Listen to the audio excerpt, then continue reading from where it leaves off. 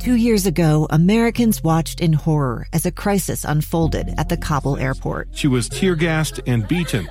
Images of thousands desperate to escape Taliban oppression filled our news feeds.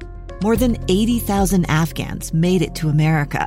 But the story didn't end there. It was very cold. There was no power, no heat. Who would help our newest neighbors?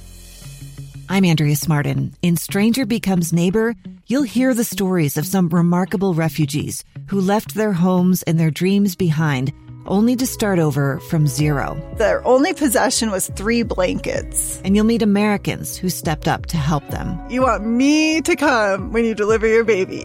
What can one person do in the face of an international disaster decades in the making?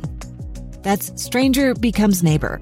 Find us at kslpodcast.com. Follow us on Apple Podcasts or anywhere else you listen.